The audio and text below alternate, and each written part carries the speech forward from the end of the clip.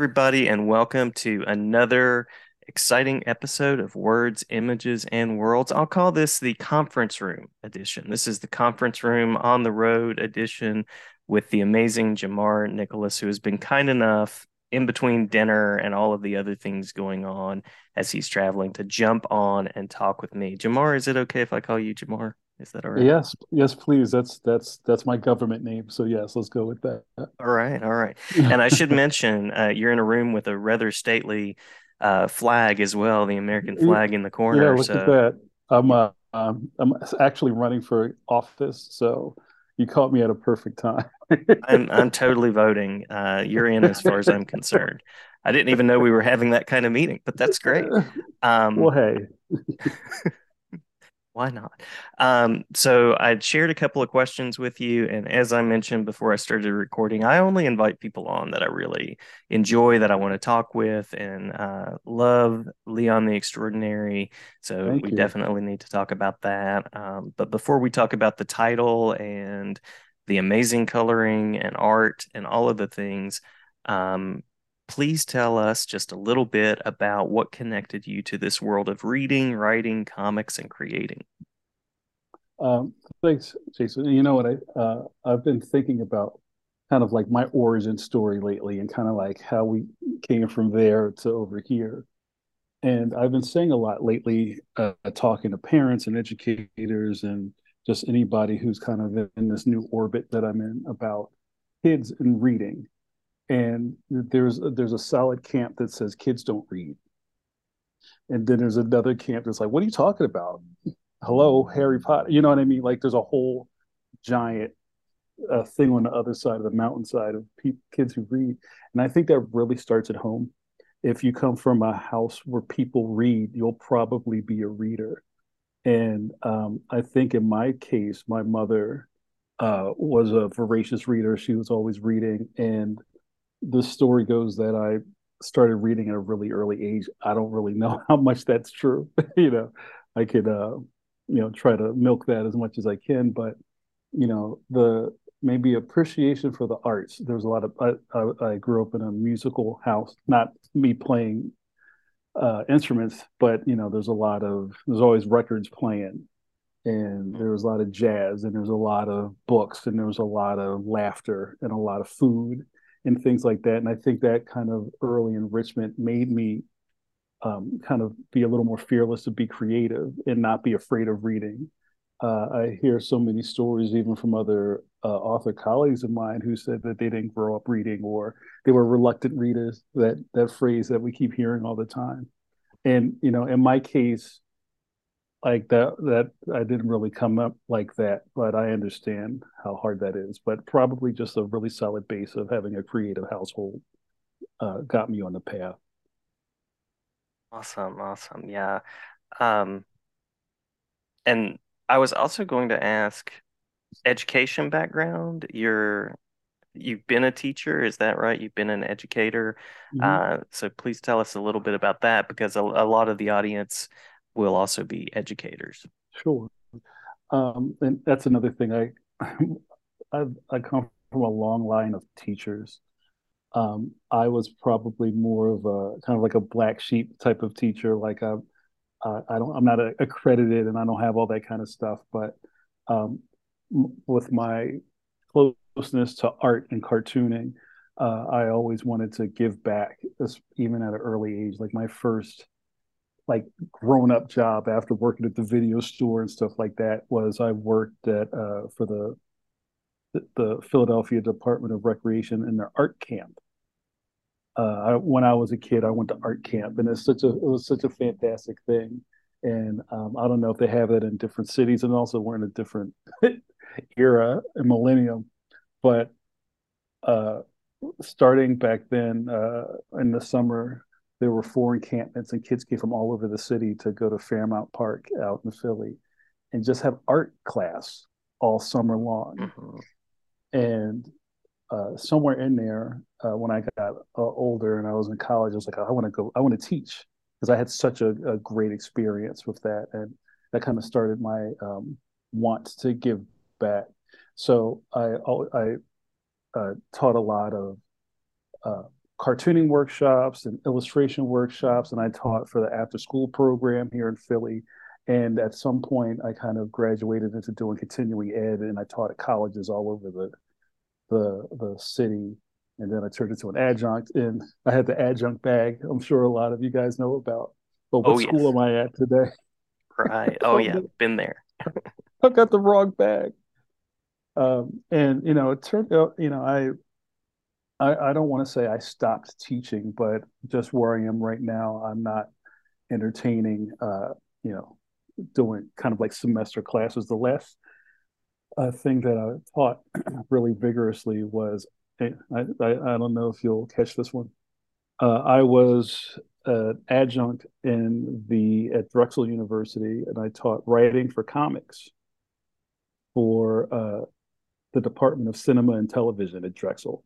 So most of my students weren't artists; they were like Nice. Nice. screenwriters, and a lot of video game designers and developers. The whole world building is a really strong subject right now in a lot of colleges. So, I've always kind of had my fingers in that pie in some way, and I think it helped me connect with kids because I was always there trying to teach them stuff. Yeah, camps are a big deal. I went to a writing camp. Um, Hmm. and I mean, kids might not necessarily put the idea of writing with camp, but it was great. And it was really encouraging right at that middle school age. And Hmm. totally relating to what you're saying about living the multiple life of the adjunct and how time consuming all of that is as Yeah, well. it really is. Yeah. Um, so you have Leon the Extraordinary, and I can't remember. It might have been NetGalley somewhere. I ran across it the first time, Mm. and it just jumped out at me. And the description is really cool. It's the kind of story that, as a superhero kid growing up, love that. Love the positioning of a young black character because we don't have enough of those in comics and literature. So I Mm. love all of that with it. And as I mentioned, the colorist, please remind me of their name. I Oh, have it. Benaya Rosado. Yeah, it's beautiful and vibrant and just comes together so well with the creativity of the story. So, Wow. anything else? I want to mention it's a world of superheroes where the main character happens to not be a superhero. I'll say that much. Yeah. That's Um, that's right. Yeah. And that's a cool idea. And beyond that, I won't say anything unless there's any other teaser that you want to say about it. But also curious to hear about the inspiration, the making process, or anything you'd like to Sure. share. Well, I can give a little bit of a background about Leon. So, and it's really interesting that the last couple of years have been very kind of like there's been a lot of doors opening and a lot of attention kind of cast my way now, and I get this very funny question from people. It's like, "Is this your first book?" It's like, no, I've been doing this for 25 years, but thank you for that. That was sweet. Um, Leon was a character I came up with probably 20 years ago. Um, and a part of my origin story is that I wanted to be a comic strip artist. I later got into comic books, but I'm kind of like a dyed in the wool Doonesbury and Bloom County and Andy Cap. I'm that kind of cartoonist, and then comics came later. But I had an idea for basically the story was uh, what would happen if Batman wasn't around and Robin was stuck in the Batcave.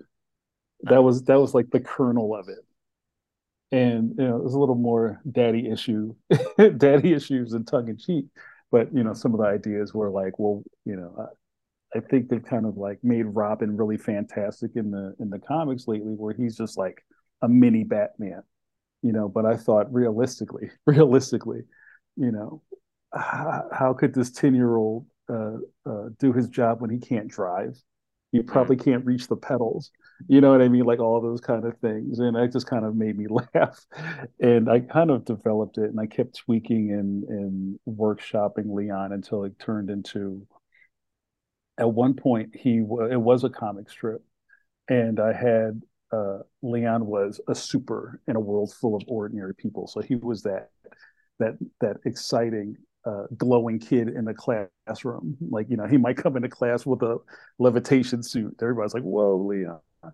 And I started to realize that that wasn't that interesting. You know what I mean? Like I thought it was interesting, but it's kind of like I made Leon a little too cool. Like nothing ever bothered him. He never got hurt. Everybody thought he was like, finger guns, and I thought like I need to break him a little bit.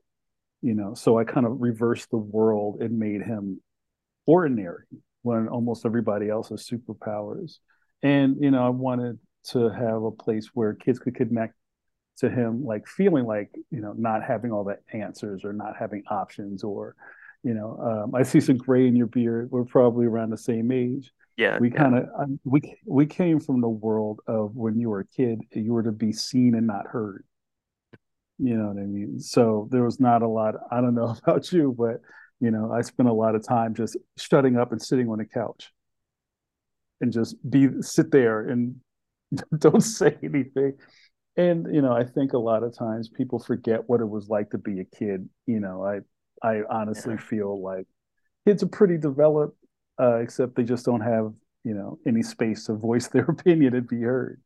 So I wanted to kind of play into having a hero for kids who could see themselves in having these predicaments or having these feelings and having frenemies or having problems with bullies, and you can't talk to your parents about it.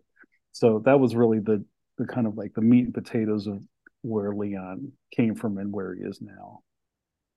I love it, love it. And um, the idea, I mean, as somebody that works with teens every day and has worked with You know? middle school students and, and college students, everybody Mm-hmm. seems to have this thing of like, I want to make sure that I present as though everything is together.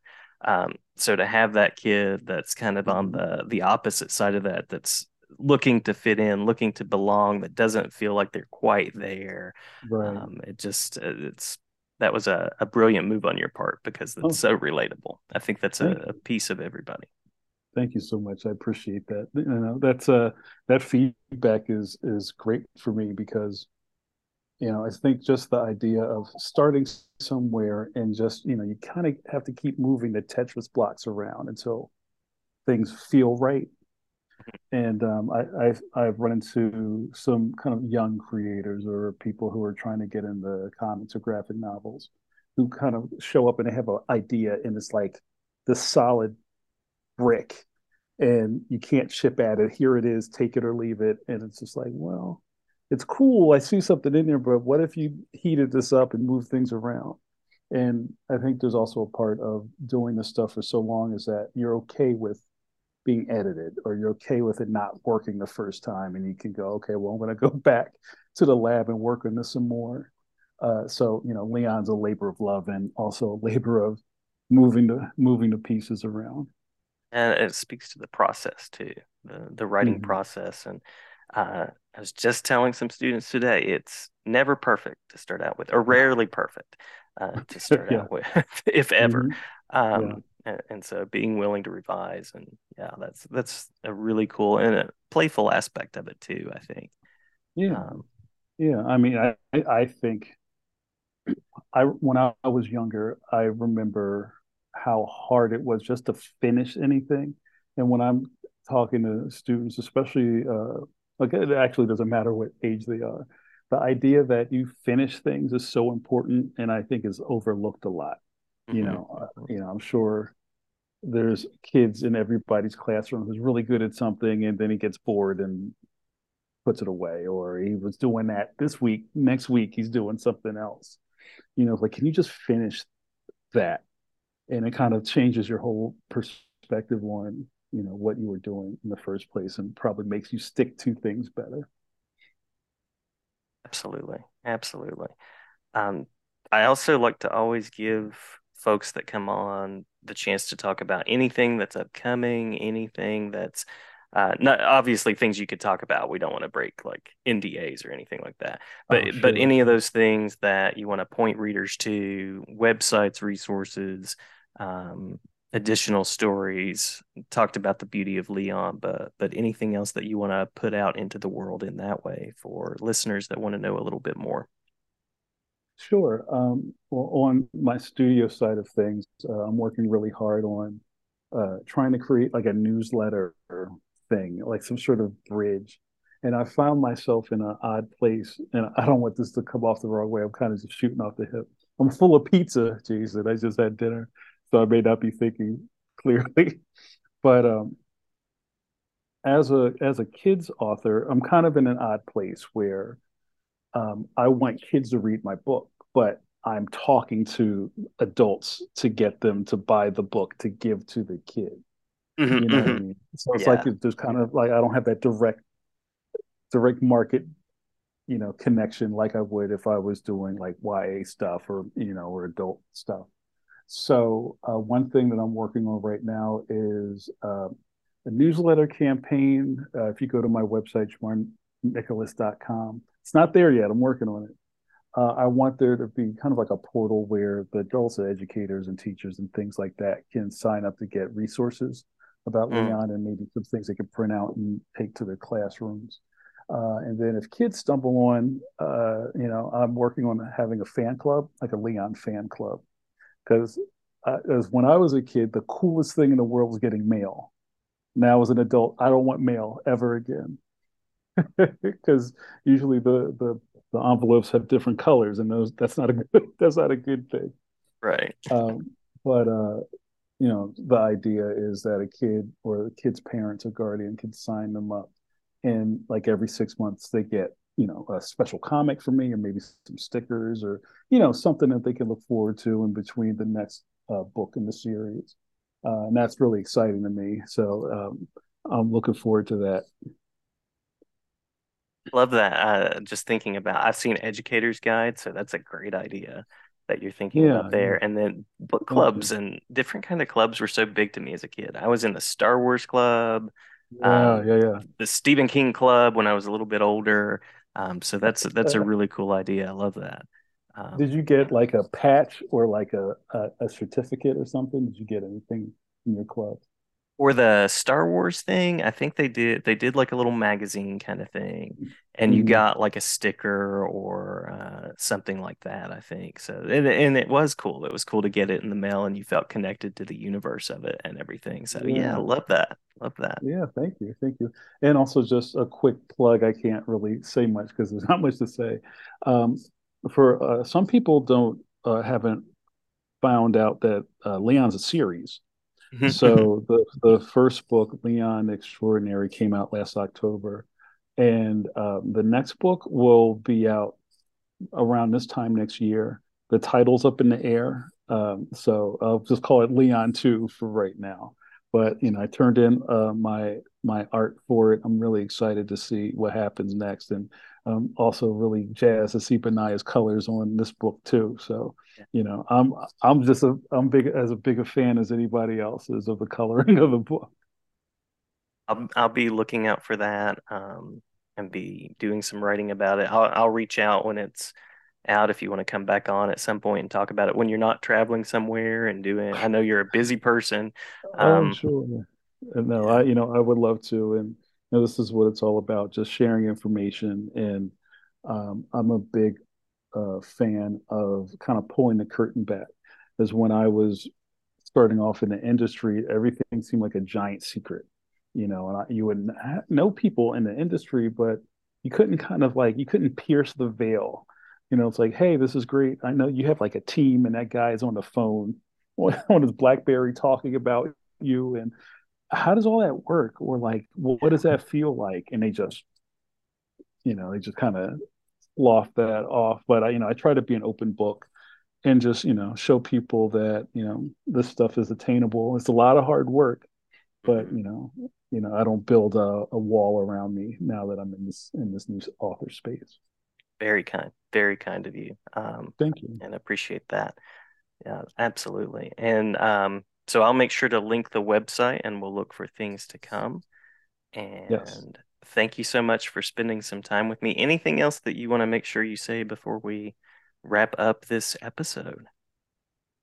Kind of. circling back around to the beginning of our conversation about kids and reading, and also as dynamic and how magnificent as teachers have kind of glommed on to graphic novels in the classroom, which I think is amazing. Thank you out there, We try. educators. Yeah, yeah, I'm sure there's still people out there that haven't, they're not drinking the Kool-Aid, you yeah, know, and I think we sometimes forget that there is still resistance out there, or somebody who just, I'm not even talking about the band stuff, like that's a whole other conversation, but yeah. just, Just talking about the medium. yeah, just teachers in the classroom who like, well, I really wish they would read real books, and just having that conversation is super important, especially, on top of all the other things that are going on right now. So if you have people like that in your circles, uh, do what you can to try to get them to, maybe slowly change lanes on that. I think, sequential narrative is such a important way of storytelling, and you're just missing out if you're against it just for an aesthetic reason. That's silly. Agreed, agreed. And I think in an upcoming episode, I'm going to have a literacy professor on, David Lowe, and I Mm, think we're going to try a devil's advocate approach where I pretend to not be into it and ask him like some of the common questions, like, "Are these really real books?" Yes, they indeed are mhm, very real books, and mhm. kids want to read them. So, Yes. absolutely, graphic novels, verse novels, any text. Um, Mhm. Big fan. So, thank you for saying that as well. No, no, no problem. Well, thank you again, and wishing you safe travels, and hope the pizza treats you well. Um, Thank you. Thank you so much, Jason. This was fun. And I hope to come back on and we can talk some more.